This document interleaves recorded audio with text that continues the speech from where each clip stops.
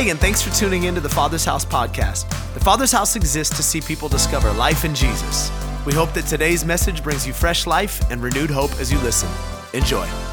All right, come on, we're going to get into the Word. If you have a Bible, I want you to take it out. And if you do not, fear not, we will have the scriptures on the screen for you this morning. I want to get right into some scripture. I'm excited to share this with you today. I think it's going to help some people out. By the way, if you don't have a Bible, at our Connect table out there, we've got free Bibles that we would love to give you, as long as you promise to read it, okay? Don't leave it on your nightstand and let it collect dust, or use it as a coaster, which some people do.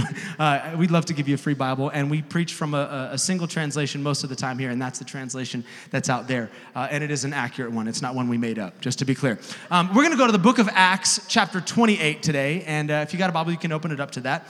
And I want to talk to you about a guy named Paul and a bit of a rough day he had. There's a bit of a backstory here for those that are new to the team. Paul is one of the main characters in the New Testament. He wrote 2/3 of the books in the New Testament, and he's kind of a hero in the faith. He went all around the known world during his lifetime, preached the gospel, planted many, many churches. His journey started where he had kind of a really cool encounter with God on the road to Damascus. You can check that out in Acts chapter 8 and Acts chapter 9. But at this point in Paul's journey in Acts chapter 28, he is headed to Rome, which will be his ultimate final destination. He's going to give his life as a martyr in Rome for the gospel.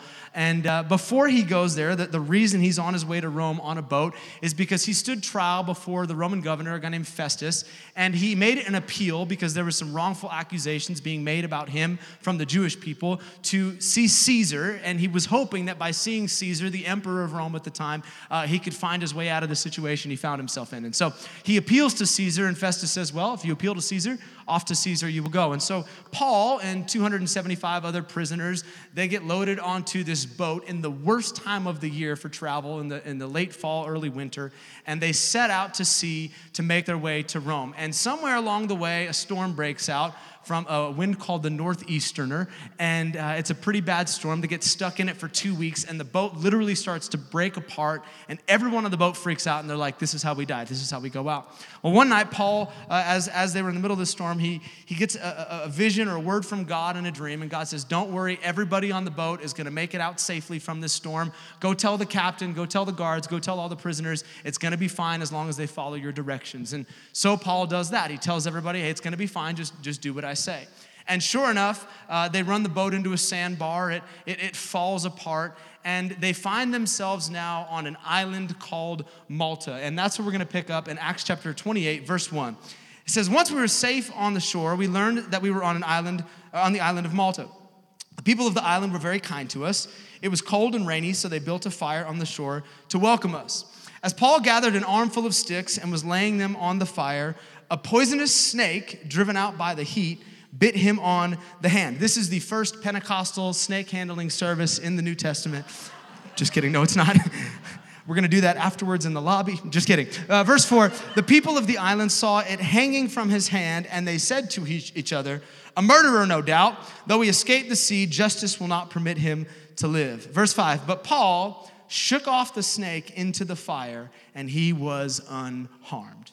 I'm going to share one other scripture with you, 1 John chapter 4, verse 4, and then we're going to pray and get into this. It says this, he who is in you is greater than he who is in the world. Come on, turn to somebody next to you, get a little bit of swagger and say, he who is in you is greater than he who is in the world.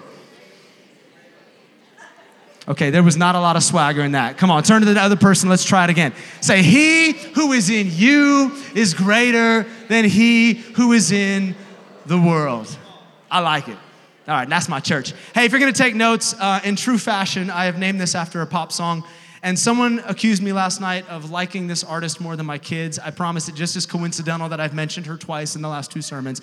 But borrowing from the great prophet Taylor Swift, we're going to call this sermon, Shake It Off. Shake it off if you're going to take notes, because the players are going to play and the haters are going to hate. All right, shake it off. Let's pray. Say less. I will. Let's pray. Jesus, we love you this morning. And God, I thank you that while there is an amazing concert happening across the street and all the parking has been consumed, here we are in the house of God, ready to receive from your word, committed to your house. And so I pray that regardless of what we went through to get here today, the parking trauma, the chaos out there, as we sit in this room, I pray that you would bless us with something significant before we leave this place. Holy Spirit, that you would do a work in our hearts that would transform us before we leave church. We did not come here today to sing songs and to hear some guy preach. We came here today because we believe that gathering in your house and being in your presence and hearing from your word has the power to transform our lives. So do that today in each and every one of us. In Jesus' name. And everyone said, amen. Amen. So since it's Father's Day, I figured I would confess a few things to you as a father. I love being a dad. It's one of the greatest joys of my life. I think it's one of the greatest responsibilities of life. And there are some things that, because I'm a father, are assumed I'm supposed to do in my household. Have you know this is some like expectations of fathers in your house? In my home, as the father, I am the resident trash taker outer. That is something that all fathers should do. I am also the resident toilet plunger.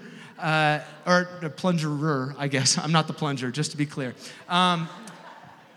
As cliche as it might sound, I am the pickle jar opener because sometimes my wife's grip strength is a little weak, and so I need to assist in that department. But there is one job that society has thrust upon me as the father of the household that I just refuse to accept as a dad. One that I have relinquished my responsibilities to my wife in the name of equal opportunity, or in the name of terrified person that I am. And that is the resident bug exterminator in my home. I hate bugs, all kinds. I'm equal opportunity with the bugs. I hate the ants, I hate the spiders, I hate the cockroaches. I hate anything that crawls. I hate bugs. Ask my friends, ask those that are closest to me, if I feel a bug on me, or if I walk through a spider web, I flail uncontrollably like a child. Like, we were just on vacation last week, or a couple weeks ago, and we're sitting on this lawn chair beside the pool, and I felt like, I guess it was a moth on my face, and everyone else is calmly reading their books, and I start screaming and running around in circles. I hate bugs, they freak me out. And this proves to be problematic anytime I have to kill a bug.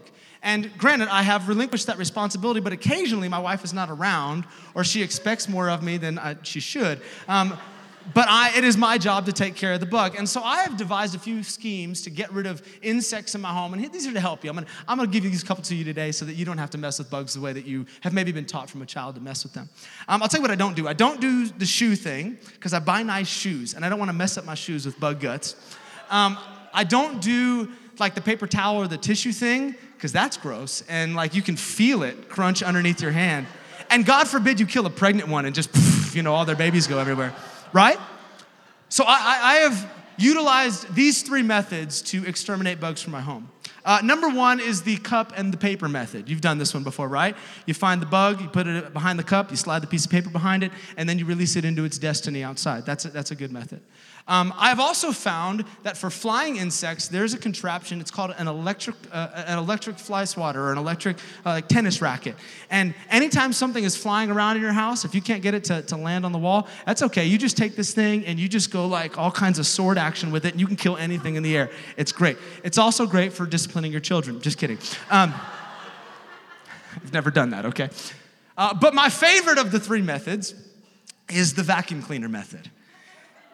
I bought a vacuum cleaner at Costco, and it has this 3-foot wand, and it's the best. You don't even have to get near the bug. You can just stand at a safe distance, suck that thing directly into the vacuum cleaner, rush it outside to the garbage pail, and release it back into the pits of hell where it belongs. That is the best bug killing method. And 99% of the time, one of those three methods is going to work. However, I discovered a few years ago during the summer that my methodology was flawed, and I needed to find yet another way to exterminate bugs. Here's the setting.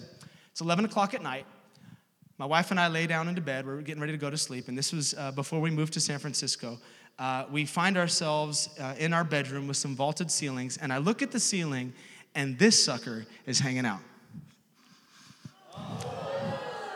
Come on, tell me the devil is not real, okay? That is a spawn from the pits of hell. You can take him off the screen. This is called a house centipede. And there he is right above the bed. And you know the rules. You cannot leave a bug on the ceiling when you go to bed. Because if you do, at best, he's coming to cuddle with you that night. At worst, and we've all seen the documentaries, you're gonna eat him before the morning comes, right? He's making his way into your mouth. I'm just throwing that out there. So we have to get rid of it, but here's the problem. It's 11 o'clock at night. My daughters are asleep in the bedroom next to us, so I can't do the vacuum cleaner thing because I was gonna wake them up. I couldn't do the electric tennis racket thing because our batteries were dead inside the electric tennis racket. And I thought, okay, well, I'm gonna find another way to get rid of this thing. So I resorted to the cup and paper method. However, I discovered that I did not have a cup large enough to fit that sucker on the other side of it. So here was my plan. I went into my closet and I grabbed the top of a shoebox. And I thought to myself, I will scrape this bug off the ceiling with the shoebox. He'll fall into the shoebox. I'll throw the shoebox on the floor and smash him underneath there, put a piece of paper underneath him, and then I'll take him outside. Flawless, right? Problem was I couldn't reach the ceiling. So I get a chair, and I'm standing on this chair on my tiptoes, and I'm like, I still can't reach this bug. But I thought, if I just give it a little hop, then I'm gonna get this dude. He's gonna come down, we'll be on the ground, everything will be fine. So I'm standing precariously on this chair. I get on my tiptoes. I've got the shoebox top in my hand. And I jump, and I scrape the ceiling where this bug is at as I'm jumping. However, as I jump, the chair from underneath me flies across the room. I go flying through the air. I land on the small of my back, knock the wind out of myself, and I am paralyzed on the floor. I would love to tell you that my wife came rushing to my aid, but instead, she sat in the bed and she laughed uncontrollably at her husband writhing in pain on the floor. So after about 30 seconds, once I've caught my breath, I barely hobble over to the bed and I lay down on the bed and I can't move. I'm still feeling kind of paralyzed. And all of a sudden, I feel something.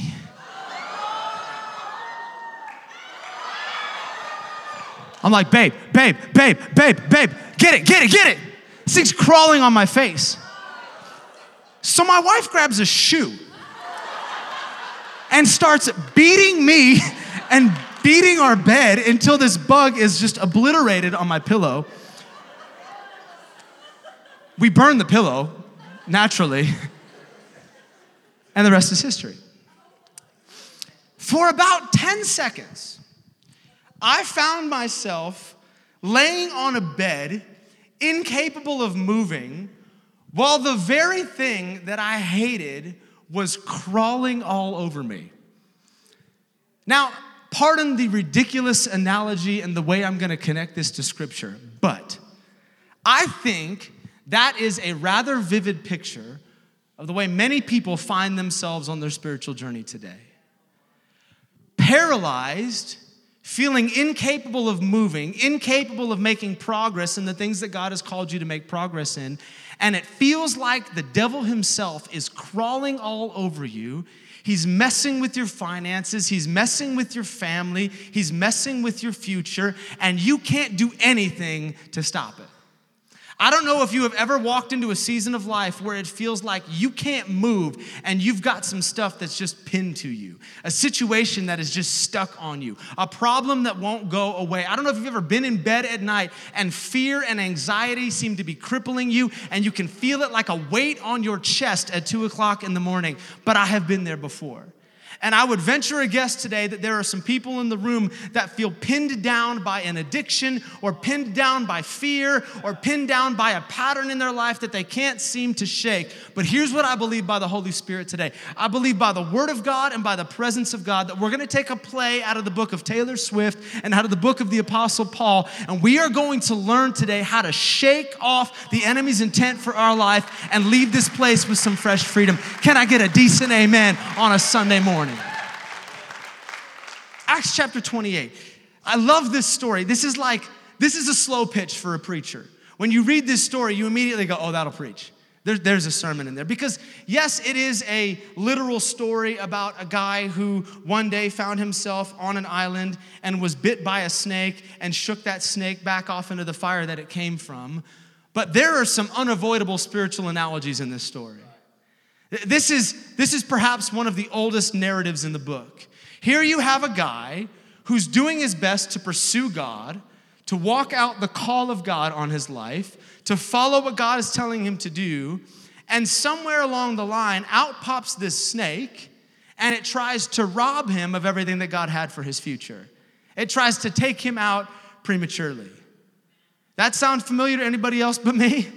You go all the way back to the very beginning of the book, in the book of Genesis. What do you find? You find two people doing their best to serve God, walking around with him in the garden, and one day a snake shows up on the scene. The devil disguised as a snake, and what does he do? He tempts them, he causes them to fall into sin, and he tries to rob them of the relationship and the future that they had with God. It's literally the oldest play in the book. And here he is again, doing the same thing. A snake shows up on the scene and tries to rob Paul of his future. And newsflash, it hasn't changed since then. It's the same strategy the enemy uses against you today. He does not have an original thought. He tries to interrupt your journey while you're doing the very thing that God has called you to do and latch onto you and take you out before your time. Steal, kill, destroy, repeat. Steal, kill, destroy, repeat. That's what the devil does. But Paul has a rather interesting response to the enemy's attack. When this snake comes up and latches onto his hand, he doesn't freak out. He doesn't run around in circles and in terror. He just shakes it back off into the fire that it came from. I don't know about you, but today, if we went down the street and we went to Ocean Beach and we had a little bonfire over there in one of those concrete pits, and I came over and threw some sticks on the fire pit, and a snake came out and latched itself onto my hand, I would not be very casual about that. I would probably run in circles and scream, "Get it off, get it off, get it off!" At best, I'd go home and get a vacuum cleaner, okay? Like that's at best. But not Paul. Paul looks at this thing and very casually just shakes it off as if it's just a mere distraction and annoyance, not something that he's concerned will actually take him out. How do you do that? I want that kind of attitude in the face of attack. Now, it is tempting to read this story and think for a moment that Paul is just some superhero and maybe he's just this intimidatingly buff guy that, doesn't really care about snakes and, kind of the Crocodile Dundee of the New Testament, like no big deal. Or, Arnold Schwarzenegger, come on, here's the snake, come on, get into the fire immediately, But that's not Paul. If you just read some theological notes about this guy, here's what you'll find. He was frail. He was a rather, unintimidating individual. Most people didn't take him seriously. In fact, many people believed that he was hunchback and that he wasn't at all a person when he walked in the room that demanded any kind of respect. So we can throw out the idea that he's just some macho guy and that's why he threw this snake back into the fire.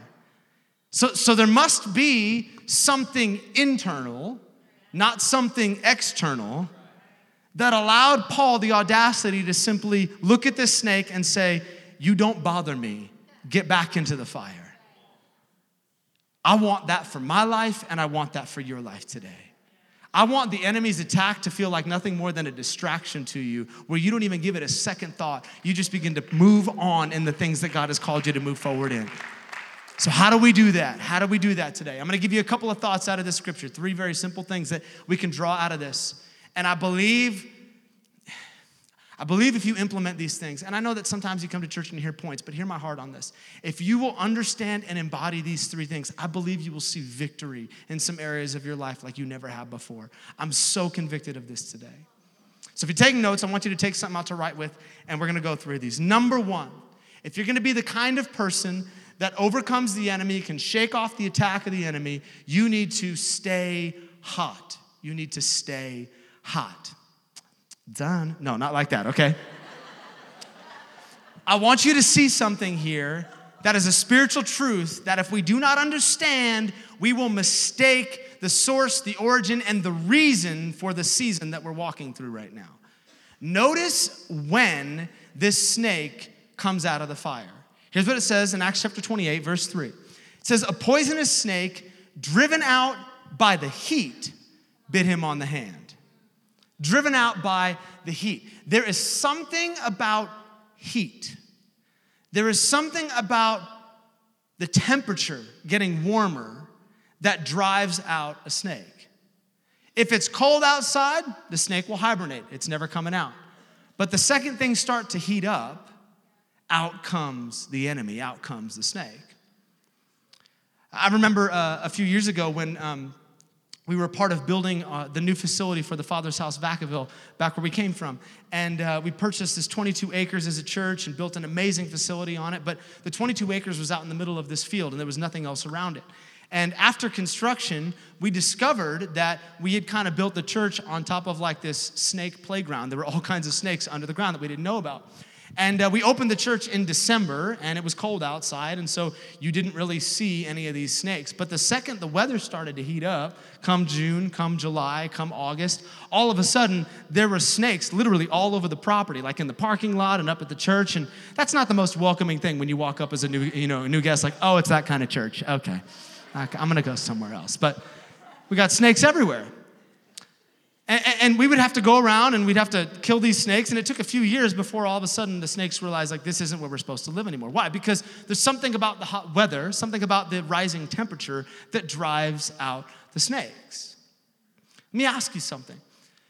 Have you ever wondered why it is that the moment you start getting serious about the things of God, it seems like you find yourself in the middle of a storm? Have you ever wondered why the second you start serving, and the second you start giving, and the second you start praying, and the second you start getting in the Word like you never have before, it seems like there is temptation at every corner, and the enemy's on your back, and you're getting attacked from every angle? What is that? Let me tell you what that is. The enemy hates you hot.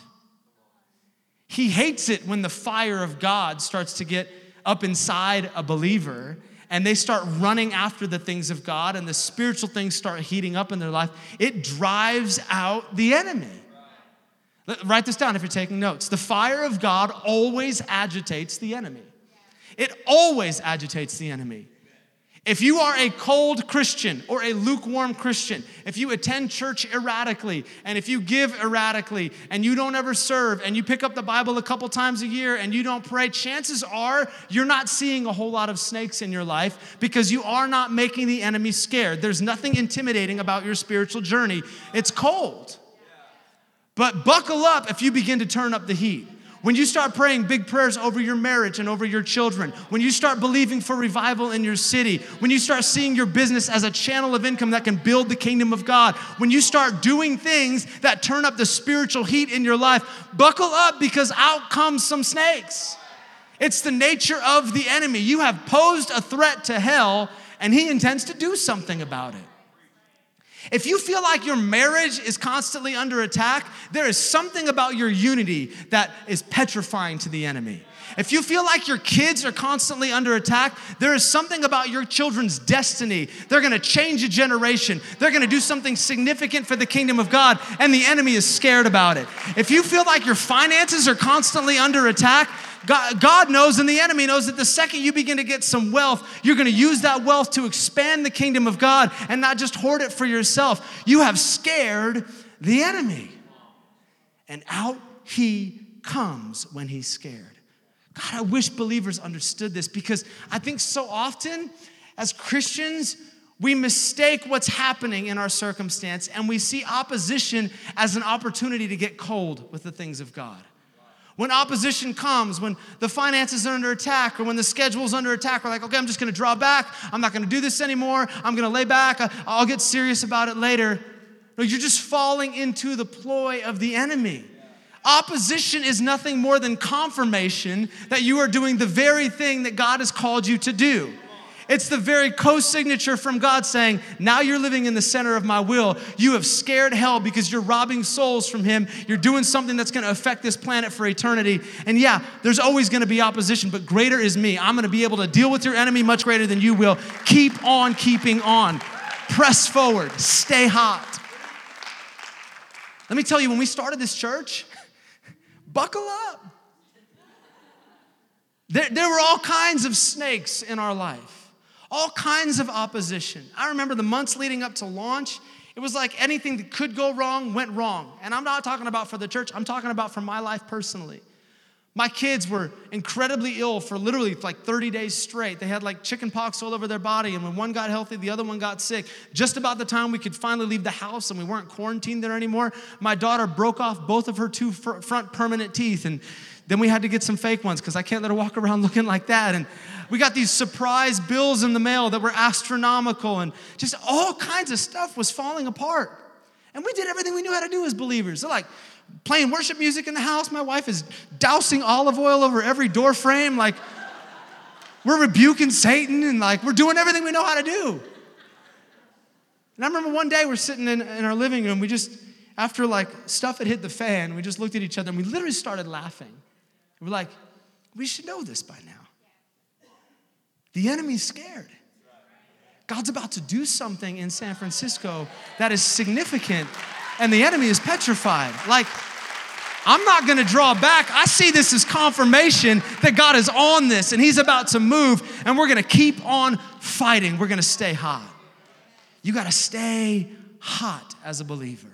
Don't draw back. See opposition for what it is. It's confirmation, my friend. You're in the middle of God's will for your life. Number 2, if you're gonna be the kind of believer that knows how to shake off the enemy's intent in your life, you need to remember Rome. Remember Rome. One of my life verses, one of my favorite scriptures in the Bible is Proverbs chapter 29, verse 18. And it says, without vision, people cast off restraint, or people perish. Paraphrase, what that means is when you don't have a vision for your life, when there's nothing you're running after, it becomes easy to throw in the towel and quit early. It becomes easy to just stop and say, this is getting hard, I'm gonna quit, like it's not a big deal.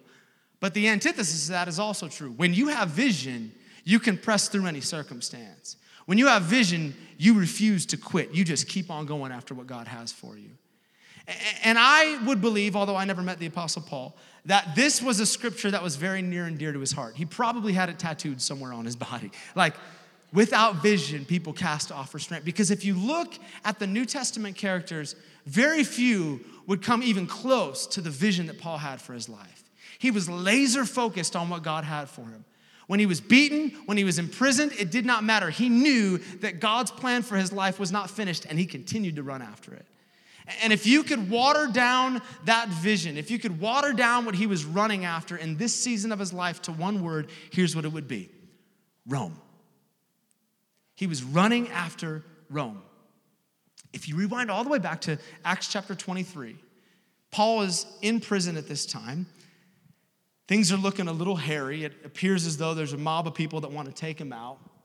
And he goes to bed one night, and the Holy Spirit speaks to him in a dream, and he says, hey, Paul, just as you have preached the gospel here in Jerusalem, you're going to preach the gospel in Rome. I'm not done with you yet.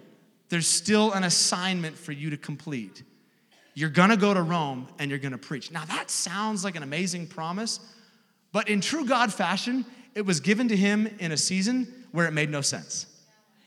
Most promises God gives to you are in a season where it doesn't make sense. Hey, you're gonna start a business and it's gonna be incredible, but I'm broke.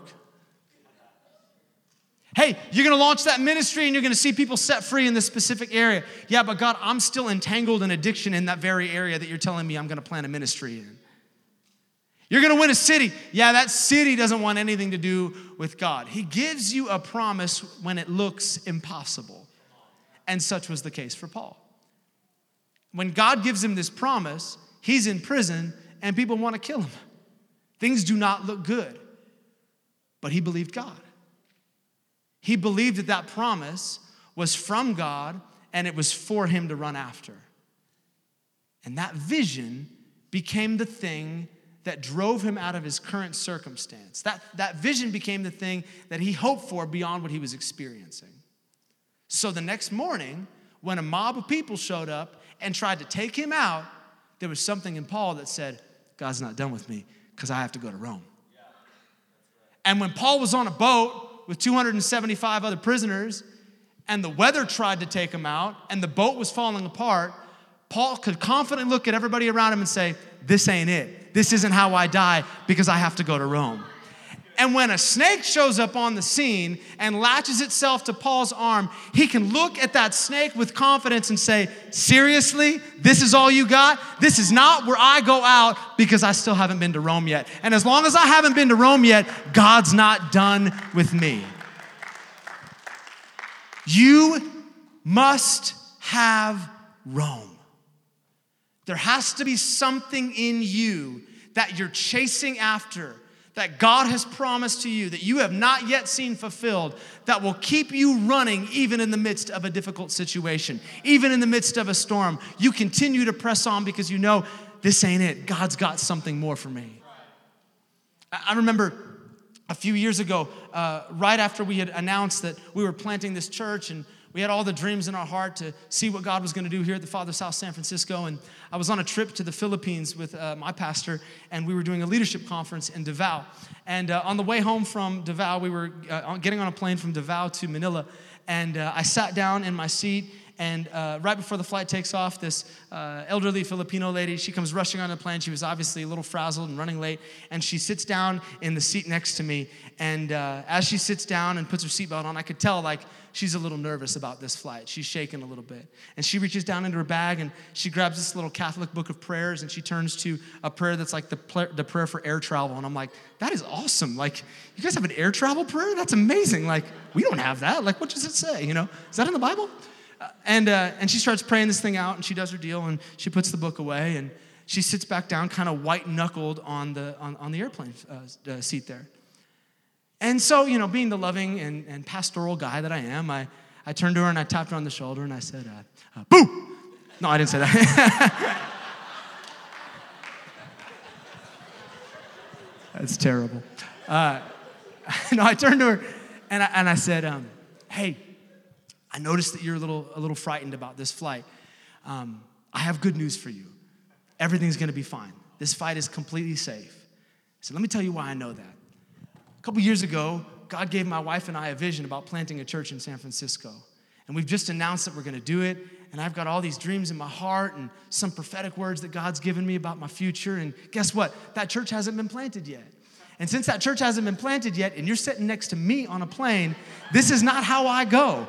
There is still something God has called me to do. And He's not done with me yet. And so you're going to be just fine.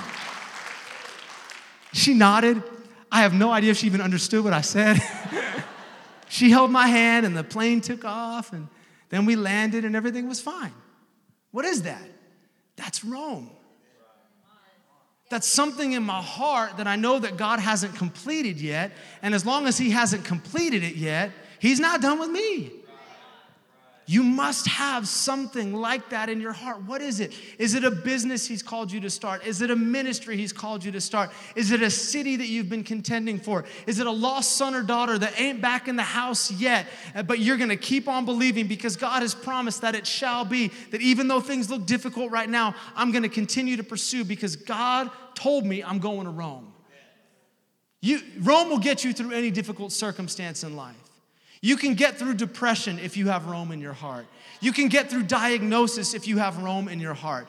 You can get through difficulty if you have Rome in your heart. You can get through bankruptcy with Rome in your heart. And fill in the blank of whatever the snake is trying to latch onto you with. You can make it through that season if there's a Rome in your heart. But you got to get a vision. What is that? Even as I say this, off the notes for a moment here, I believe that there are some people in the room today that God spoke something to you even when you were younger, even in your teenage years or in your 20s, about something you would do for Him, and you've laid that thing aside for a season, and you've said, you know what, that was for then, but it's not for now. Listen, God is not done with that call. The gift of God, the promise of God, and that prophetic word, it is not seasonal in nature. It is still the promise for your life, and I don't care if you're in your 60s or your 70s, you can pick up with faith that call again, and you can say, this is what God promised He would do in me, and He hasn't done it yet, so I don't care if I take it to my grave. I'm going to run after this thing until I see it come to pass. That's the nature of God's promises for your life. You have to remember Rome. Last one, number 3. If you're going to be the kind of believer that can shake off the attack of the enemy, you need to remember He's in you. He's in you. I want you to write this down if you're taking notes. What's in you is greater than what's on you. What's in you is greater than what's on you. 1 John chapter 4, verse 4, a scripture that I think we should all commit to memory because it's powerful. He that is in you is greater than he who is in the world. We all know who's in the world. According to the Bible, according to scripture, the enemy's been given dominion over this earth. If you're wondering why there's poverty and why there's hunger and why there's sickness, it's because we live on a broken, fallen planet. It is being occupied by the enemy and his minions. That's who's in the world. But who's in you? If you are a believer here today and you've confessed Jesus as Lord, who lives on the inside of you? Whose blood is running through your veins today? He goes by a number of names. He is Jesus, the captain of the Lord's army, the King of kings, the Lord of lords. He is Emmanuel, the one that is with you. He is the Almighty One, the all-knowing one, the provider, the healer. There's a lot of names for him. But there is one name that doesn't sound as majestic or powerful, but it's one that we must all be convinced of if we're going to deal with the snake bites in our life. And that is, he is Jesus, the Lamb of God that takes away the sin of the world.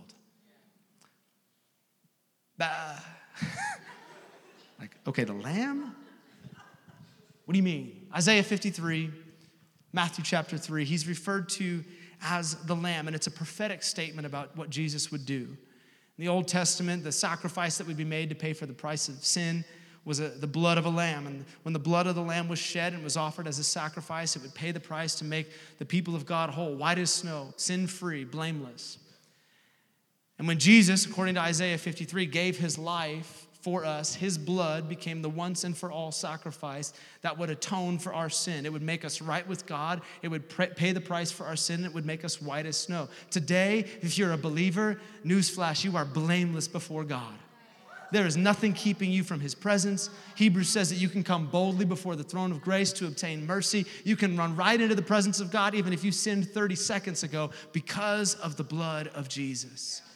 He was the Lamb of God. But there is another aspect of the Lamb of God that I think is pretty important if we're going to understand how it pertains to the bite of the snake, because whether you realize it or not, if you're going to overcome the snake, you literally need the blood of a lamb. If today you and I were to go on a vacation to Malta, I don't know if it's a tourist destination or not, but let's just say we went there, same island that Paul went to. We found ourselves cold one evening, and we gathered up some sticks and we threw them on a fire. And while that fire was burning, a viper came up out of the fire and latched itself onto your arm. After we tried everything we knew how to do, the vacuum, the tennis racket, and running around in circles, we got the viper off of you. We would run you over to the ER, and we would quickly explain to the secretary, the administrator there, what happened. And they would rush you off into a room to be seen by a doctor because they understand that there's a limited period of time before you're going to lose your life if we don't deal with the poison that's now inside your system. So they would hook you up to an IV, and you'd be laying there in a bed, and someone would go off, maybe one of the nurses, to a back room, and they would search through the vials for the antidote and the anti-venom for the specific snake bite that you had. And once they found it, they would come rushing into your room, and they would hook that anti-venom up to your IV. And the second that anti-venom made its way into your veins, the effects of the snake would begin to reverse, and within a short period of time, you'd find yourself completely healthy again. And perhaps while you were sitting there in the bed and you were experiencing your body coming back to its normal state, you picked up that vial of antivenom and you began to read the ingredients. You might be surprised to find that the main ingredient in an antivenom from a snake is the blood of a lamb. Now, don't go to your phone and Google that. You can do that afterwards. You're like, this dude's a liar. No, I promise, I'm telling you the truth. See, scientists have discovered that within the chemical makeup of a lamb's blood, it contains the power to overcome the venom of any snake. There is something inside the bloodstream of a lamb that can conquer the snake. This is why if you see a pasture of sheep or they're hanging out somewhere in a field. They can be walking right along amidst the holes for the snakes to hang out in, and they can get bit on their ankles all day long, and it does not affect them because their blood overcomes the snake. And so, scientists, they have harvested the blood of lambs after they have injected the lamb with every kind of snake venom they can find. And once the blood has conquered that particular stream of venom, they harvest it out of the lamb and they vial it so that when humanity faces the bite of a snake, they have the antidote necessary to bring healing and wholeness and reverse its effects. Come on, I cannot preach this any better than it sounds. Science is only proving something that all of us should already be convinced of. That the blood of the Lamb has conquered every sin and every problem and every attack of the enemy that he will throw at you. It has already been paid for. It said in Isaiah 53, we thought that his shame and his sin and his beating was a result of something that he did, but he carried upon himself our sins and our sickness. And in the same way a lamb is injected with the venom of a snake, God took upon himself your sin and your sickness and your shortcoming and your guilt and your shame because he knew that you couldn't deal with it on your own, but his blood had the power to overcome anything the enemy would throw at you. And once it had been accomplished, he offered his blood to you and he said, son, daughter, if you'll simply let this run through your veins, if you'll simply accept my blood, I will address every problem that you face on this planet and I will overcome the enemy.